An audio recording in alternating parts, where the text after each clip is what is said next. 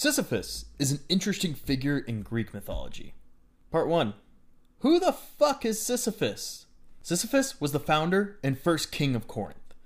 King Sisyphus promoted navigation and commerce, but was noted for being extremely deceitful.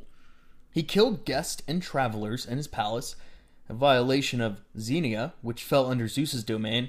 That was the ancient Greek practice of you always take care of your guest, break bread with them, that kind of thing. Throughout Greek mythology, you'll always find that breaking that rule, man, the gods really hate that stuff. He took pleasure in these killings. To him, it was a way of solidifying his iron grip on Corinth. In one story, Sisyphus was extremely hateful towards his brother, Salmoneus. Sisyphus traveled all the way to the Oracle of Delphi. Yes, that famous Oracle at Delphi who everybody in Greek mythology goes to, but never really listens to. Sisyphus wished to kill his brother without incurring the wrath of the gods, as killing one's own family was seen as the worst possible crime you could do. So bad, in fact, that even cases in Greek mythology where people unknowingly killed a family member, gods got pissed off about it. The oracle told him that if Salmoneus had a son, his son would dethrone and kill him. Sisyphus seduced Salmoneus' daughter, Tyro. Yes, it was Sisyphus' niece. Believe me, this isn't the worst case of incest in Greek mythology. So anyway, Tyro bore him a son, and no one seemed to have a problem with it. Until, of course, Tyro discovered that Sisyphus' true intentions were. She killed the child in horror. Some sources say that she had multiple children, killed them all, and either way, she killed her kids because she found out what his true goal was. Zeus then ordered Thanatos, who is basically just the Grim Reaper of Greek mythology, to chain Sisyphus in Tartarus. Sisyphus was curious as to why Charon, whose job it was to guide souls to the underworld, had not appeared on this occasion. Sisyphus slyly asked Thanatos to demonstrate how the chains worked. As Thanatos was granting him his wish, Sisyphus seized the opportunity and trapped Thanatos in the chains instead. Once Thanatos was bound by the strong chains, no one on Earth died for a long period. This caused a real serious uproar, and somebody you wouldn't typically expect. Ares, the god of war, got really annoyed that his battles had lost their fun because his opponents wouldn't die. People started, going to war against each other, and massive battles would go on, and nobody would die. The exasperated Ares freed Thanatos and turned Sisyphus over to him. Before Sisyphus died, he had told his wife to throw his naked body into the middle of the public square, purportedly as a test of his wife's love for him. This caused Sisyphus to end up on the shores of the river Styx.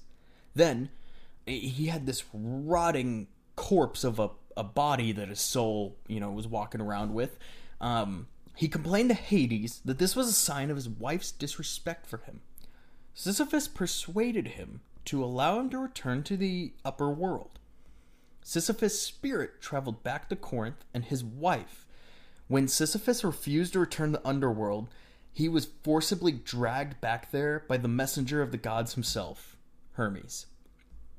Famously, as punishment for cheating death, Sisyphus was told that if he could roll a large boulder up a steep mountain, he would be brought back to life again for good. Every day, Sisyphus would push and push and push the boulder, his muscles burning and sweat pouring as he struggled. But just before he reached the top, the boulder would suddenly fall back all the way down to the bottom. Every time. Every single time.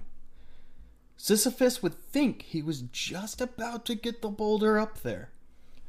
Then it would fall, and he would have to start all over again. This would go on for all eternity. Part 2. The Absurd. Now, Albert Camus was a French philosopher who Honestly, he kind of embodies everything you imagine when you hear the term French philosopher. Like, I imagine he was a big fan of the traditional French breakfast, which, as I'm sure we are all aware, is a cigarette and a cup of black coffee. No flavor to the coffee, absolutely none. Camus wrote a lot of his famous stuff around the 1940s when France fell during the Second World War. He watched thousands of French citizens flee from the war and have their entire lives basically flipped upside down in front of them. And it inspired a lot of his work. Camus wrote his book, The Myth of Sisyphus, where he set out to answer what he considered the only important question in philosophy. Does the realization and the meaningless and absurdity of life necessarily require suicide? I'm going to do an absolutely horrific dumbing down of the book. It's interesting, but Camus basically comes to the conclusion that life is completely meaningless. Like Sisyphus, we constantly strive and work, but it is all for nothing in the end. No matter what great deeds we commit or works we raise, we all die in the end. Every day, we draw closer to our own deaths. From an objective viewpoint, separate from our own egos, life is truly meaningless. So, if life is meaningless, shouldn't the logical thing be to simply die? Basically just kill ourselves as a species. Camus points out that we can run as fast as we can, but we never truly escape death. He calls this struggle the absurd. However, that is where the contradiction lies. For if all mankind simply gave up and died, then the absurd would no longer exist. So what do? We scream into the universe, begging for meaning, yet it answers back with silence. Quote from The Myth of Sisyphus: "The workman of today works every day in his life at the same task. And this fate is no less absurd, but it is tragic only at the rare moments when it becomes conscious." And here we come back to Sisyphus. Camus is extremely interested in what Sisyphus must think every time he reaches the top of that mountain and the boulder rolls back down. Quote from The Myth of Sisyphus again: "It is during that return, that pause, that Sisyphus interests me. A face that toils so close to stones is already stone itself. I see that man going back down with a heavy yet measured step toward the torment of which he will never know the end. Acknowledging the truth will conquer it. Sisyphus, just like the absurd man, keeps pushing." Camus claims that when Sisyphus acknowledges the futility of his task and the certainty of his fate, he is free to realize the absurdity of his situation and to reach a state of contented acceptance. With a nod to the similarly cursed Greek hero Oedipus, Camus concludes that, quote, "All is well indeed that one must imagine Sisyphus happy."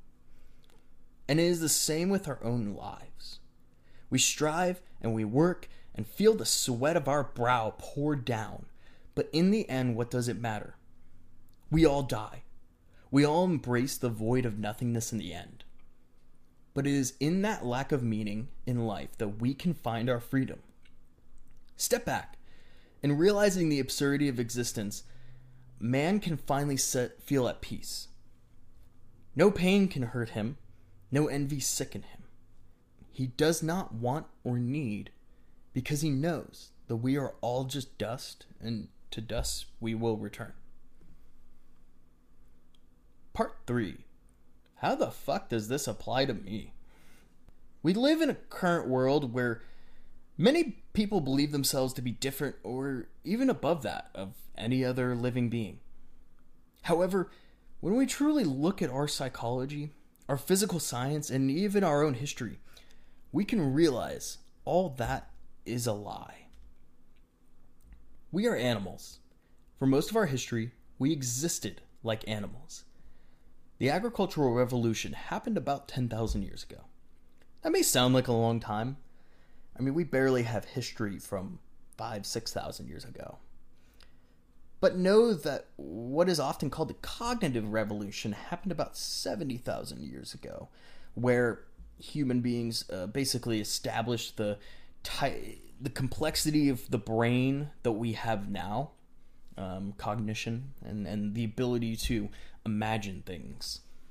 And if you really want to stretch back to see how different humans who biologically really were not that different from us lived, potentially you could go back to Homo habilis about 3 million years ago.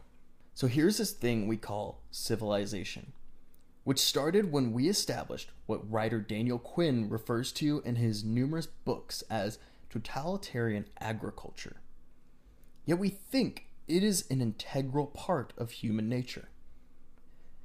Where for hundreds of thousands of years we lived as nomadic hunter-gatherer people, similar to the animals who coexisted with us and who even hunted us on certain occasions.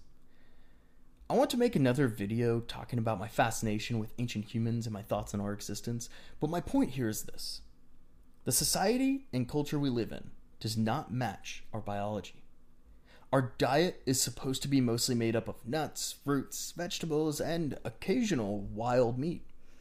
Yet we are force-fed cereal grains like corn, wheat, and rice, and the meat we consume does not come from natural sources but from tortured souls on mass production farms. When we look at these farms filled with chickens that are so fat they can't properly live in nature, or sheep that are so overcome by the wool because of genetic modification over centuries that they can't naturally exist in the world, we forget that these are living beings that we are abusing and taking advantage of. We think that material wealth will bring us happiness. But as Yuval Noah Harari talks about, both in his book Sapiens and the sequel Homo Deus, that evolution has made it so that physically accumulating wealth, and it gives us short spikes in happiness, but that happiness diminishes. True long-term happiness instead, and this is shown by studies done on the psychology of it, is found through the establishment of emotional connections with a small tribe. We as a species were raised in these small groups where we built emotional and mental bonds with our friends and family around us. Instead, in this modern day, we are simply cattle shuffled through an unnatural system, believing that this unnatural system somehow makes us like that of gods. That is why it is called totalitarian agriculture. Because man took nature and the fruits of the world and attempted to claim dominance on it.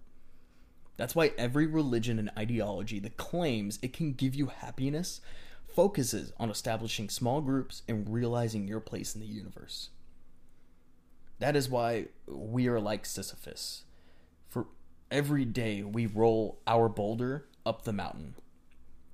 Every day we look at the future and think, if I could just reach that peak, if I could just get that house, if I could just make it big on the internet.